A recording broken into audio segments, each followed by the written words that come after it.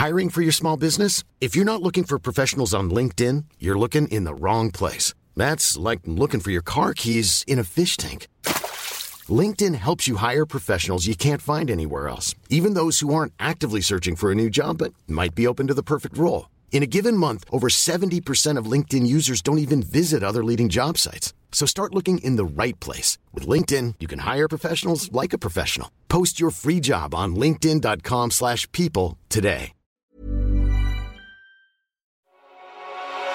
It's The Wonky Show.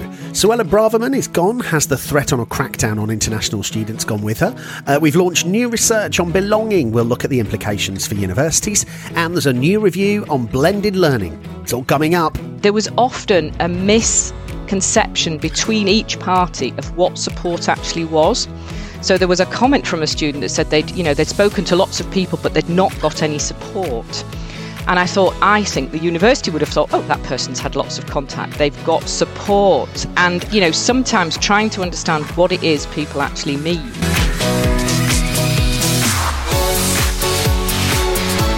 Welcome back to The Wonky Show, your weekly way into this week's higher education news, policy and analysis.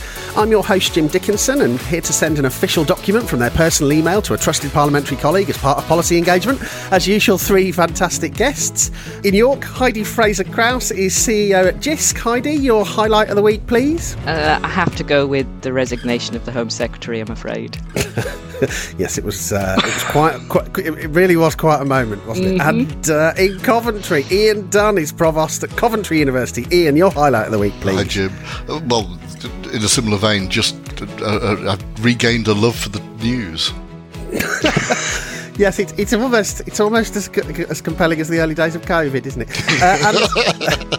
And in Hales Owen this week, Sunday Blake is associate editor at Wonky. Sunday, your highlight of the week, please. It's going to be a bit of like blowing my own trumpet, but it's going to be the Belonging Report launch event yesterday, which was so much fun, but also like really inspiring and energetic. And we had hundreds and hundreds of attendees, and the chat was just like buzzing with like good practice and like people sharing their knowledge, and yeah, it made me feel all warm and fuzzy, and like I have so much sort of inspiration about where we're going from here. So yeah, fantastic. Well, there you go. There's a tee up for item 2, if ever I've heard it. So yes, we start this week with international students. Braverman is out, but has a crackdown on international students gone with her, Ian? I'm not convinced that it's gone with her, no. I think I think it really ought to. International students are a fundamental part of higher education in the UK, absolutely sort of core to the classroom and the research laboratories of UK universities. This wonderful sort of resource that we have in this country that for some reason politicians of a particular flavour anyway don't seem to like at the moment, and I still fail to understand why that is. But international students, everyone knows, you look at the UK VI data on this, international students come to study, they learn, they become part of a system, and then, it's not a case that they don't return, they're not part of a migration issue, they return home and they continue that intellectual journey. So I have no real understanding as to why international students became such an issue. But I mean, Ian, that is interesting, isn't it? Because if it's the case that the sector hit the international education target 10 years early, at least for a year while they're here if they're PGTs, or for a few years if they're undergrads, and then the post-study work visa, it does add a bit to migration, doesn't it? And significantly, presumably higher if we're hitting targets earlier than the Home Office anticipated. It adds a temporary but manageable and managed pot to the migration story, but one that's very controlled. I think it's 99% of all international students return. I think it was the last figure I saw anyway. International students, just the addition to the value adds to the classroom, to the that conversation, and the richness that we can bring by bringing international students into UK higher education is fundamental. And our former Home Secretary herself, as an international student who studied in Paris, I was an Erasmus student. That benefit to the self, but what the individual can take into the classroom is really astonishing. You know, different ways of solving problems, different ways of seeing the question. A really important part of education. If we're truly interested in developing education, which is global, big, and challenging. Heidi, we are led to believe that the blazing row, that was the way the press have reported it, the blazing row between Liz Truss and Braverman the day before her resignation was all about an intended statement on migration, with Liz Truss arguing for a liberalisation of immigration to prop up the economy, and Braverman arguing for a kind of crackdown, which we have to assume, certainly based on the rumours, was going to be about international students. Do you get a sense that, the kind of the liberalise the immigration system, liberalise the economy side of the argument has won for now, or does the sector need to be on kind of permanent guard? I think this is always a topic where the sector needs to be on permanent guard. There are always people who look at communities that universities build of international students, and some people don't like it. I have to say I'm totally with Ian on this one, that, international students add such a lot to the UK. I mean, I think the idea that we've got so many people who want to come and study at our universities, who our universities are, without wanting to overuse the word, honestly world class, and not to celebrate that, I find very strange. My other half is an academic, a researcher, and he has almost all of his research group is international, from all sorts of places over the world, and they add an enormous amount. They give back a huge amount to the UK. Some of them do stay post PhD in particular, but they then go and work in high value industries and really add to our economy. And, that Ian was saying that sort of flavour, that difference, that sort of celebration of difference. And also, I hate to use this word, but the soft power piece, underestimate that at your peril. Lots of people look to the UK as somewhere where democracy really works, where they've had a very high quality education, got to meet lots of different people, and they go back to their nations, often to go into positions of power. What's there not to like? So, Sunday, we've talked on the podcast before about where we are with student accommodation, and one of the things that's been happening a lot on the calls that me and Livia have been doing, my colleague Livia, who works with me on Students' Unions at One Key, is coming across international PGTs with dependents, one of the kind of sources of concern from Braverman, arriving into the country with nowhere to stay, and lots of cities having none of that family accommodation.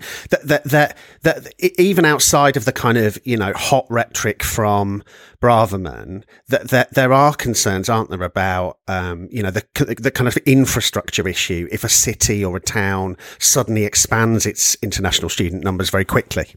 Yeah, so this is actually a really difficult area for people to talk about, particularly if we are, of the opinion that international student intake is a really good thing. And I just want to add on that sort of side point that, international students do more for universities in the UK than just income. And I understand that a lot of the sort of conversations on Twitter have been around, look how many millions or billions of pounds they bring into the country. And I get that, fiercely arguing against a libertarian government in market values is sort of trying to beat them at their own game. But I do think that there's been a little bit of loss of insight, and not to... I get to try not to do this, but if you do look into my belonging research, here we go. You will see that the international students in the classroom bring a international perspective to the course. However, on the concept of housing, which is what you asked me about, this is such a pertinent point, and it's really, really difficult because, it speaks to very uncomfortable discourse and narrative around, there's too many foreigners here and all this kind of stuff. But that's not really the issue. The issue is that we have had a student housing crisis building for years now. And it's not just things like international students. It's also widening participation increase in student numbers. It's also the demographic of 18-year-olds, rising because of the amount of children born in 2002, 2003. So, there are more students than we've really got space for. I mean, look at Durham, look at Warwick, look at Manchester. You've got students sleeping outside estate agents. You have students living in hotels. And I think it's not just the amount of space that is inaccessible to students as well. But if we are focusing on international students, this is a group of students who have been routinely and over proportionately exploited, if you talk to student union advice centres, by landlords. So it's not just a case that, they haven't got anywhere to live. When they have got somewhere to live, it's normally a property that they haven't been able to look at in person because they've had to do it. They've had to go online and go by pictures. There can be, slight sort of twists in the truth as to how close it is to campus or how easy it is to get to campus, how, safe the neighborhood is, whatever it is. But also this is a group of students who aren't necessarily familiar with their housing rights because it might be different in their home country, all this sort of thing. Students who are told that they have to pay a year's rent up front. So what happens when you pay a year's rent up front? Well, they can't get involved with all these local rent strikes that home students hold where they withdraw their rent because they've paid it all up front. So what incentive does a landlord have to come fix something if they've got a whole year of rent paid, right? So I remember looking in London at some student housing, and a friend said to me, she was starting a master's, and she was pointing to listings, and she was saying, anyone that looks too good, that there are hundreds of international students with a trail of lost deposits in their wake, because it's so common that international students and their vulnerability is just taken advantage of in a completely unregulated sector. Interesting. Ian, I guess the other, the other allegation really is that whilst in the sort of folklore there will be a sort of seminar with, students from, 9 or 10 different countries sharing cultural experiences and so on, that actually over the past couple of years, what we're more likely to see is very, very large cohorts from single countries on either business studies or health courses, where that kind of cultural exchange, that kind of interaction that we talk to ourselves about in the folklore isn't really happening. And there is that question, isn't there, about assimilation, integration, community on campus and so on? Yeah, absolutely. And I think this comes to a question of curriculum design, the way in which we build courses. At Coventry, we have a diversity index, which comes from biology, actually, a way of measuring the diversity of nationality on courses with specific aims, so that where there are courses with single or 2 or 3 nationalities, that we have a specific action to try and diversify that population. Then the curriculum design, making sure that we focus on bringing those voices to the fore, making sure that they are loud and part of the story. Really important. So curriculum design, important to bring out those stories, to make sure that those people can take part. It really goes to the conversation we're going to have about belonging and about inclusion, which is, I think, a really interesting part of the Wonky report. That from nationality perspective, as well as from ethnicity and from social disadvantage, it's really important that we bring that into curriculum design, and making sure that we rethink our universities, the way in which we provide service, including accommodation. And just a very quick comment on accommodation. I think the accommodation story, those catastrophic stories of international students being exploited, absolutely, we have to do something about that. That's really, cruel and exploitative, and it's just not a nice part of our society. The housing question is, however, really very interesting. Interestingly, more international students, yes, apply pressure in the immediate, but they also bring purpose-built student accommodation providers in larger quantities that bring investment into cities that then develop student accommodation in different ways, because there's opportunities to, of course, to make money, but opportunities to build better types of accommodation that are more suitable to the population. And I think we just have to challenge not challenge in this conversation, but challenge what the previous Home Secretary was talking about. The numbers of international students who come with dependents is a small subset of the total population, and a very small subset of the population. And so I don't think we should allow that narrative to gain too much credence. Heidi, just on the kind of wider financial model, we are in a situation where all around the UK, the unit of resource is frozen. That means it's tumbling in real terms, given where inflation is, and to some extent, I don't think this is universal, but it's almost universal. Universities are kind of plugging holes in budgets by recruiting significant numbers of international PGT students. Now, doesn't that mean that that doesn't half make the sector, precarious when it comes to the vagaries of Home Secretaries that might be in and out the door every 5 minutes, amendments to the points-based system and so on? Isn't it a dangerous thing to become dependent on from a financial modelling point of view? So, putting my cards firmly on the table, I don't work in a university anymore, but when I did work in universities, this was obviously a topic of conversation.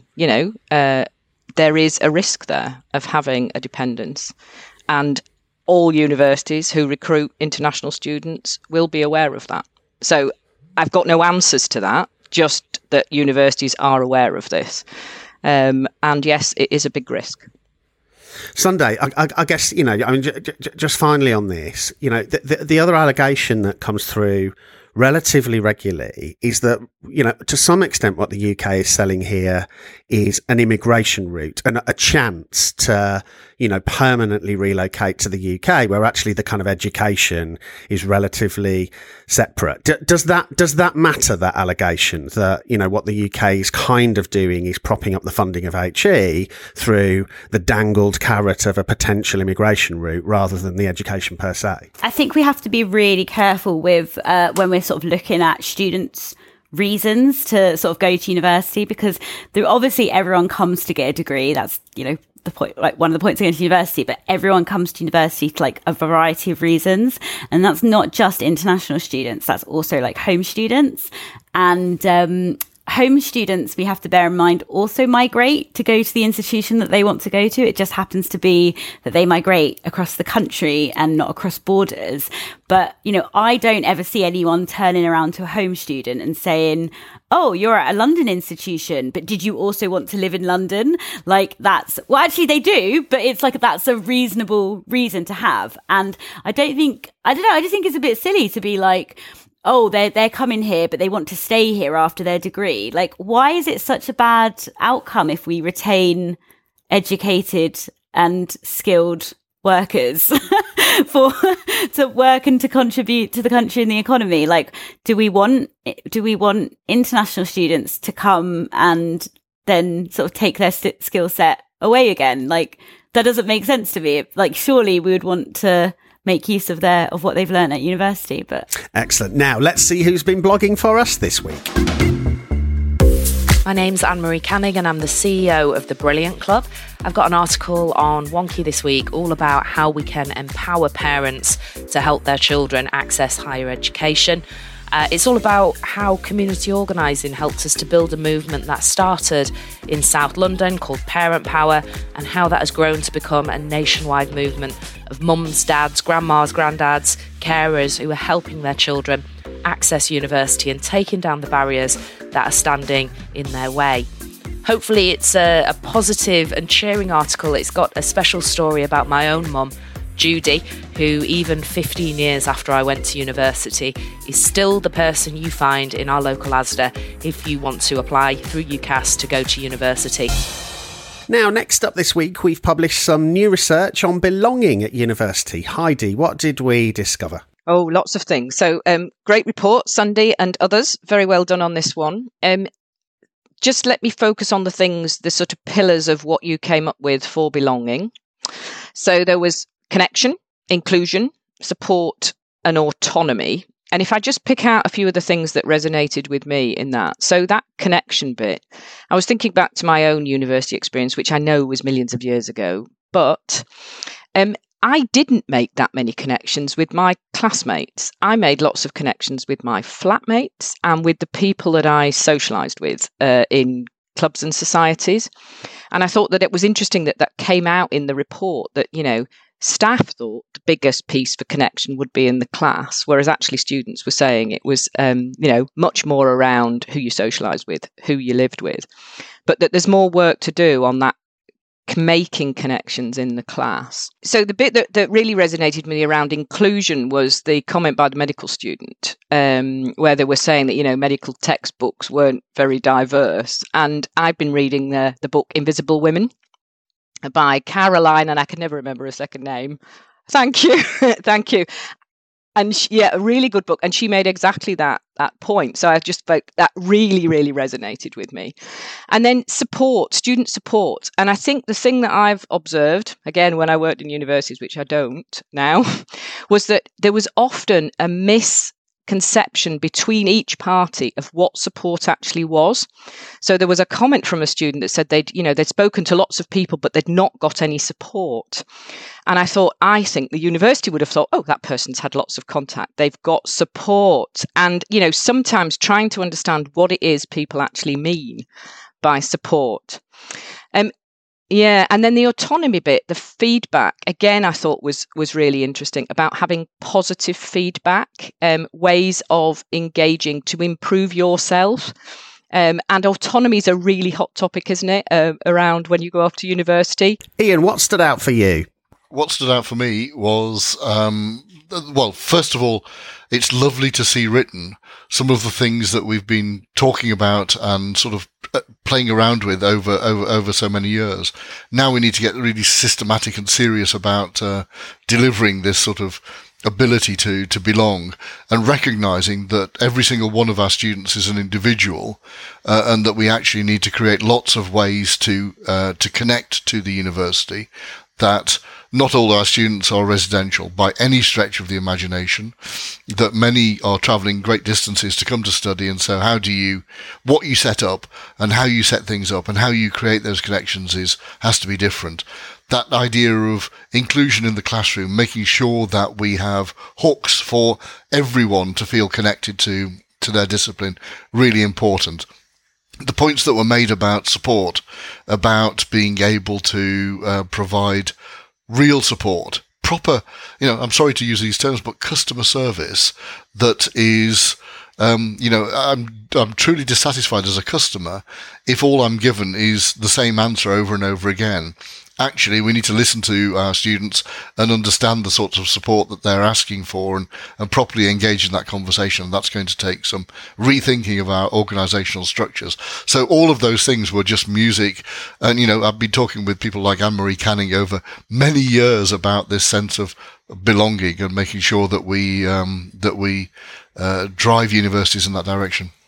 Sunday, when I really zoom out from this, one of the things I'm sort of struck by is a lot of it feels like we're explaining something that used to sort of happen by magic, perhaps when the student body was more homogenous, or when people could spend more time on campus, or, when there were just fewer people in a community. And isn't there a danger that this is all very goose and golden egg? We end up kind of over-analysing every aspect of kind of human interaction, when really we should just be thinking about whether courses or universities have got too big. Oh, interesting question. I mean, the thing, this is something I was writing about. I'm playing right into that meme of yours where you say, I throw a question at people that is hard.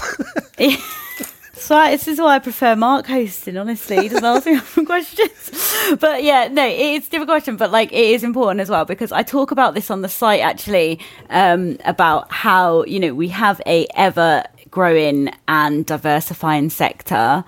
And with that comes two things. One comes that loss of the close community, because, it becomes this huge, tens of thousands of students. And, if you look at the models in America that have been coming up, more hundreds of thousands of online students. So, you get these really, really big institutions. And you do lose a sense of community.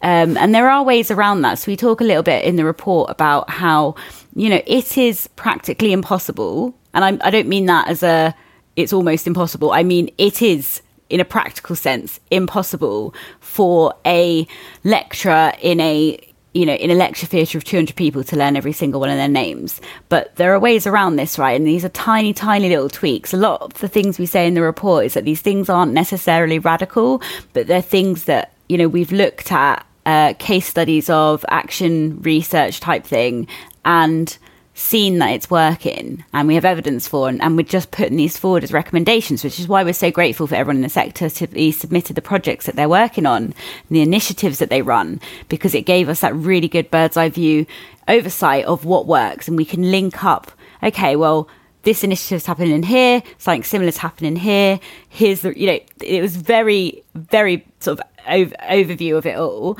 But with the lecture theatre, all that happened was the lecturer put place cards with the students' names on in front of them, and when he asked them a question, he just read their name out, and the students knew that he didn't know their name, that he was just reading it out, but it did increase their sense of belonging. It made them feel better. Now, no one on the report working on it is a sort of social psychologist. We don't know exactly what's happening, and so there was actually some interesting discussion on Twitter where someone had said something like, "Oh, wonky correlation doesn't mean causation," and I was thinking like, well, no, but like we're not saying that we can point to what's happening here. We're not like absolutely micro analyzing this, because one, we haven't got the qualifications to, and we don't have the time to. But like, I do think that there is value in looking at what's working and seeing what's coming out. I think the example that was used was, okay, so this many commuter students have low mental health, and this many commuter students don't feel like they belong at university. That doesn't mean that not belonging at university causes low mental health. And I was like, yeah, but that's not what the report is saying. What the report is saying is, here is a massive data set. Here is a group of students that are, scoring low in certain areas that we know impact student outcomes. And therefore, why don't we look at that group and possibly identify a third reason why this group might be scoring low in these things? Is it that commuter students have multiple responsibilities? Is it that they're from a low socioeconomic background? And I think, as I said, nowhere in the report are we ever saying, and again, particularly when it comes to mental health, I think that's really important, that we're not clinical practitioners. But I do think there's value in pointing to where patterns exist in the student body. Now, on the other side of it is that with a diversifying sector, we have ever diversifying student needs. And I'm not saying that a diversifying sector is a bad thing. I'm not saying we should have a homogenous student body. I'm saying, or in the report, we make the point is that we cannot be constantly playing this game of catch up with student needs. We want diverse students to come to the institution. There's heaps of evidence that show that widening participation students benefit institutions, because they create a diversity of perspective. But what I'm saying, what we argue for in the report is to move away from a deficit model and to a sort of always accessible model. So yeah, lots and lots of things there. I mean, the report is about 40 something pages long, and I think we definitely cut that down. It was definitely about double that. Like, it was a real case of like kill your darlings process, where we were having to get it to a size that could be published. But yeah, so like all I can say is please read the report, because I do think with blogs and even the event, we're so pressed for time and there's so much richness in it, which is also why I'm really happy that we've just renewed our partnership with Pearson to carry the research on and dive deeper into the findings, because there's just, so much more to be done. Good stuff. And we, as Sunday said, we held an event on the report and the findings earlier in the week. Let's hear a couple of clips. Well, it was really clear from the staff survey that support was something which needed to be not just the remit of one person. It wasn't just the academic lead. It wasn't just the personal tutor. It's something which is absolutely a shared responsibility, integrated across the entire institution and not housed in one specific place.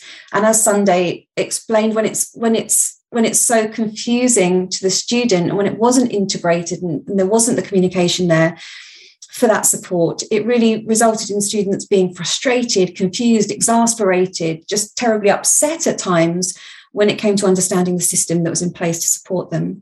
And again, they were largely positive, I should say, once that support was accessed.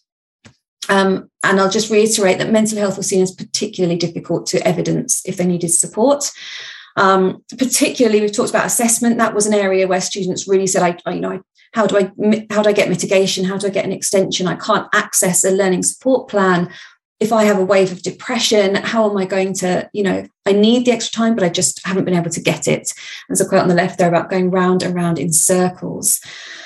And interestingly, the research did show that you can construct this sense of support and belonging right from the beginning with the right tools. So, for example, one example we had was by a survey. Actually, you see the quote on the left-hand side there. The survey that Butterfly affected everything in the future, just being placed, having that belonging constructed, being placed through the survey answers with two like-minded people who didn't want to do Freshers Week, who didn't want to go out drinking, who expressed that they like to stay in, just understanding them and putting them together in accommodation.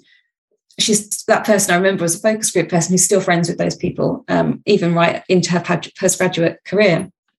Just to touch briefly again on the deficit model that we've talked about, the final two quotes speak to this, and this is really where it had the greatest potential to remove. We have the opportunity to remove those ingrained feelings of unbelonging or otherness or imposter syndrome, but where support is housed elsewhere, where that student had to go and find it and make themselves stand out and be different. And it wasn't within the course. It wasn't easy for them just to be integrated into everything they were doing.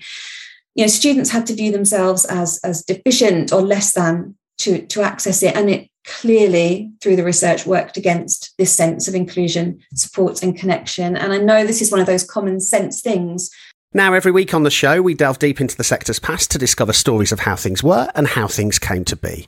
With academic registrar and sector historian Mike Ratcliffe, here's the hidden history of HE.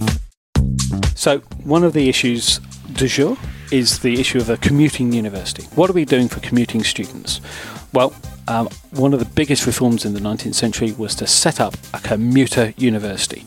What originally was called the University of London, we know it now as University College London, and it was set up explicitly to be a commuter university because the vices of the residential university, Oxford and Cambridge, were so obvious to everyone that you wanted to avoid that at all costs. So the pitch comes in a staged letter to the Times from Thomas Campbell to Lord Brougham, in which he sets out a kind of prospectus for a university. He goes on to embellish it some more. But the prospectus is pretty clear that there's a group of people who are not being catered for in the higher education sector, and they are the middling rich. This is the group we need to go after, he says. These are the people who have some money, can't afford the expense of sending their kids, their sons. Sadly, all the stuff is about sons. We can't afford the expense of sending our sons off to university. It will cost you far too much. So we need something for them to stay at home and commute to university. Now, Campbell works this all out. He works out how many middling rich families are within a 2-hour walk of UCL. So if he puts it in Bloomsbury, he knows how many people, what his catchment is. He sets out what might happen to them. So that they'll come, they'll have breakfast early at home. They'll come in for several hours, receive instruction. They can stay in the university in that time, and then they'll go home again, always in the hours of daylight, to their parents' houses, where the parents will be in charge of them. So, and he says in the letter, their parents might know how every minute of every day of their life was employed. So the idea the parents are completely in charge. In the original sense of the prospectus of the place, he imagines a weekly report going home with the students to show what they've done during that week. And the idea is to save vast amounts of money for families that might have a couple of £1,000 a year income, and this won't be ruinous. It won't be ruinous in terms of the cost, but also it won't be ruinous in terms of sending your son away where you have no idea what they're doing for 8 weeks, and all that you might get is bills sent back from their ruinous life in Oxford or Cambridge. So you've got much more control of them. It's also really important because what you do on Sunday is your decision. So it doesn't matter what church you go to, because it's not University of London's problem which church you go to on Sunday, so it can avoid the question of religious tests, because it's not in charge of your morality. So it doesn't matter to them how you pray. You can get on and do it. So as far as they're concerned, that gets them out of the problem about dissenters, gets them the problem about Jews. They're in a position where that's not their problem. So if you can come and study the instruction, your parents are going to look after your morality. That's not our job. So they won't teach religion, because there's no need for you to be taught religion, because you'll be going to the church of your choice. You won't need to get it from us. It's full of really up-to-date ideas. So in order to get it going, they need to set up a company. So it's set up a company, and it's supposed to have subscribers. And the good news about being a subscriber is that you pay your £100 and then you can send a student. So as a shareholder, you get a guaranteed place at university for your son as a kind of recompense for that. So that's an interesting prospect. Would have been good for the New College of the Humanities if they'd gone for that route. So you can set it up. The professoriate aren't going to be funded out of endowments. They're just going to collect the student fees. So they're going to be paid out of the student fees. So that's how they're going to get funded. They're going to get spread across lots more disciplines. And to mark the whole thing off, it emerges very quickly that what they want to do is have much more open study. Campbell goes on a trip to Berlin to look at the new university there. He receives correspondence about how the University of Virginia is set up, so he wants to have a much more elective system. Students can study whatever they want. He brings in professors in all sorts of practical subjects, so it's not just learning the classics. And so he sets up a different kind of understanding of how that should be. Pretty soon, there's a reaction. Because how can this place be saying it's going to offer a degree if there's no religious instruction, if no one has a sense of the morals of the men that have passed through it? So the kind of reactionary approaches, the Tories set up their own campaign to set up a college, and they get the King's support, which is why King's College gets to be set up in opposition to the University of London, and it sets up to do pretty much the same kind of thing, commuting students, a wider range of subjects, but with religious education at its heart. So they want to be a different kind of setup, but within the sphere of the Church of England, because that's important to them. So the two colleges get off issuing certificates, because they don't have degree awarding powers, because Parliament won't award degree awarding powers to UCL, as we know it now, and so eventually the compromise comes in 1836 that the University of London is set up as a kind of effectively a government department to award degrees. So if you were looking for an exciting parallel with the OFS validation powers to set up and approve colleges that come to it and say, can we have a degrees, you could say, well, there's a parallel in 1836 in terms of the original University of London. What's interesting, of course, is the University of London has to say what's in the degree. So that takes away some of the reforming zeal of what had been at UCL, because they now have to conform to this new BA degree that the University of London puts together. But from that springs the ability for someone to be taught at a college that isn't part of the direct University of London, so that enables places all over the country and in turn all over the empire to teach the University of London degree, but it also means the University of London can start to think about other subjects. So it starts to think, well, what would it look like to have just a science degree? And so they can start to think about that. And so there's a petition to have the first science degree. They can start to think about what it would look like. There's a petition to set up a social science degree. So they can start to expand the range of subjects that come into the university, and specialisms can develop from there. Cool fact, a crocodile can't stick out its tongue. Also, you can get health insurance for a month or just under a year in some states. United Healthcare short-term insurance plans, underwritten by Golden Rule Insurance Company, offer flexible, budget-friendly coverage for you. Learn more at UH1.com. It's that time of the year. Your vacation is coming up. You can already hear the beach waves, feel the warm breeze, relax, and think about work. You really, really want it all to work out while you're away. Monday.com gives you and the team that peace of mind. When all work is on one platform and everyone's in sync, things just flow. Wherever you are, tap the banner to go to Monday.com.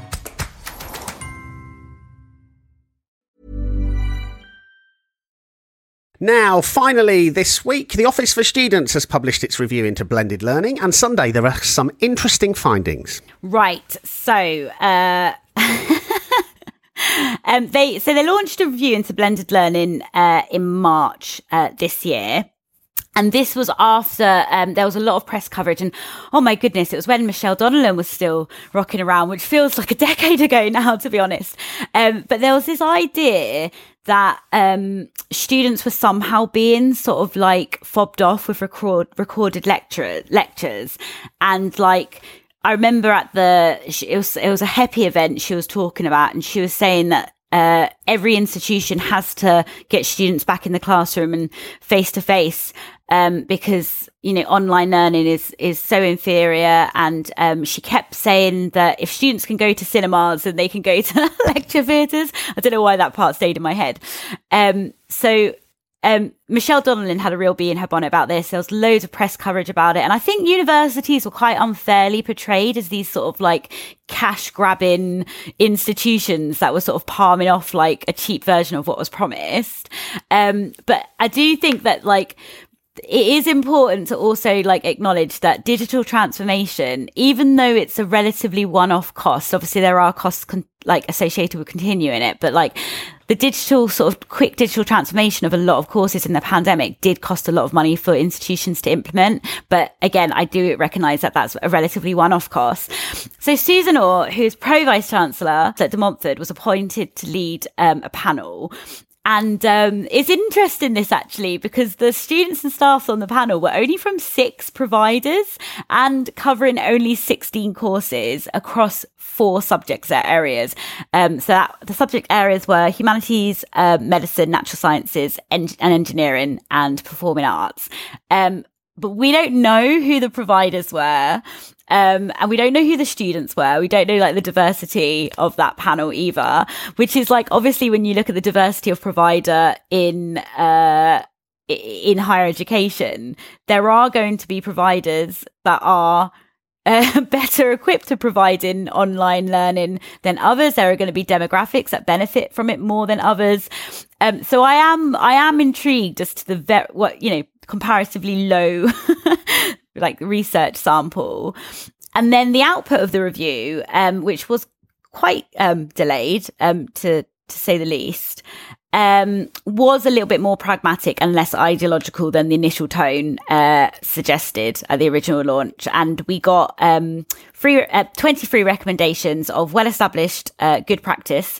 So things like making sure that the lectures online are not out of date if they're from last year, and that staff should receive UK PSF aligned professional training and to be able to teach online. And also the information about the study mode should be clearly communicated to students.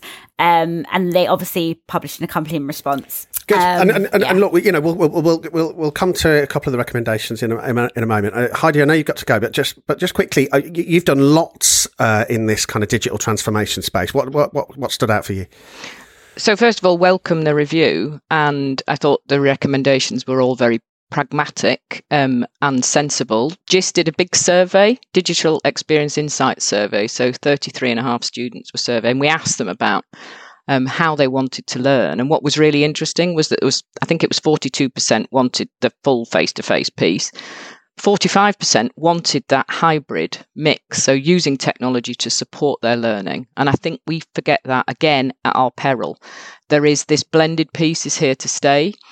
The report also mentions digital skills for staff. I think that's one of the things, again, that comes up time and time again. We did put a big expectation on staff to just go away and learn how to do the technology, first of all, but also the pedagogy. You have to think about the pedagogy. The technology is sort of an enabler to all of that. Ian, this is probably the first run at a kind of new way of doing regulation, isn't it? You know, OFS has appointed a bunch of experts. This isn't, the kind of QAA style of doing things. It's about a particular theme. They've gone in, and then OFS has related that back to its minimum standards framework. Does it hang together with the things in OFS's response to the blended learning review that you raised your eyebrows? First of all, I sort of welcome the piece of work and echo the points that Heidi's just made. The recommendations are pragmatic. disappointed to some extent that the tone, it felt a little bit sort of reluctant, a little bit negative, which was a great shame. It's a real opportunity, as Heidi said. Also, many students want this blend of learning.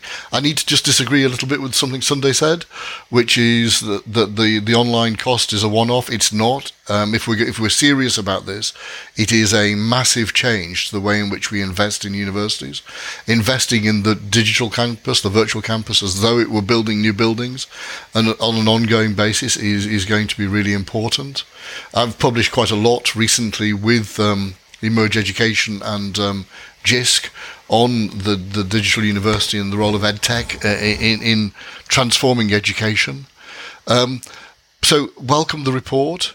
I like the approach, and if OFS are going to take that approach of inviting experts in to lead short pieces of work that lead to pragmatic recommendation, I think actually I think you're right, Jim. It's a real positive step, and can be very useful to the sector. So good, but work to do on tone, and that might be, of course, because the political starting point was from a particular position. If we can start from a neutral position, then I think the studies can even be more useful to HE and therefore beneficial to students.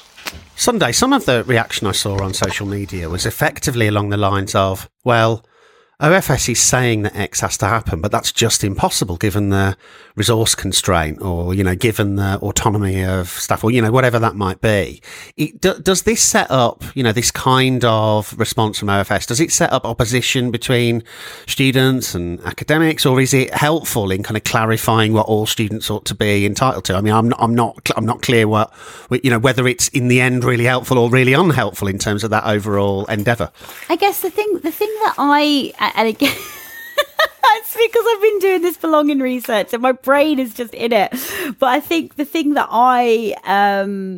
came out of the belonging research and around students and their expectations and their needs was the need for flexibility, right? It was the need to be flexible and adaptive. And I guess my sort of, I don't know, like my sort of reflection on it is that, like, at what point is there sort of a prescriptive like, I get there's minimum standards and expectations, I get that, but like, especially when it comes to like online and hybrid learning, like if you watch the little YouTube video, which is really funny actually, because I didn't pay attention to the first 10 seconds because I thought it was an ad before the video, but it is the actual video because it's got ad music in the background. But like, if you watch the YouTube video, it's saying like, the university needs to clearly communicate to students. I think it's a student-facing video for information, or applicant-facing video. And it's saying like the university needs to clearly communicate to you like the amount of online and in-person learning that you're going to have. And then, if you don't get this, call us up, notify us. But like, that doesn't really fit with what students have been telling me for the last year around, I would like it to be, I would like to have a lot of flexibility as to whether I access my course online or in person. So how do we measure it? At what level do we measure it? Do we measure it at provider level? Do we measure it at course level? Do we measure it at the individual student level, module level, to the individual student? How much online and in person? Like it's a little bit, I just don't know how it's going to be applied, is what I'm saying. I think I need a bit more clarity on that. So that's about it for this week. Remember, to dig deeper into anything we've discussed today, you'll find links in the show notes on wonky.com. Remember, you can subscribe to the podcast automatically. Just search for The Wonky Show on Spotify, Apple or Google Podcasts, Acast, or wherever else you listen. And to keep you and where you work ahead of everything going on in UKHE, do pop over to the website to find out more about our subscriptions. So thanks very much to Heidi, Ian, Sunday, DK, everyone at Team Wonky that helps make the show happen. And until next week, stay wonky.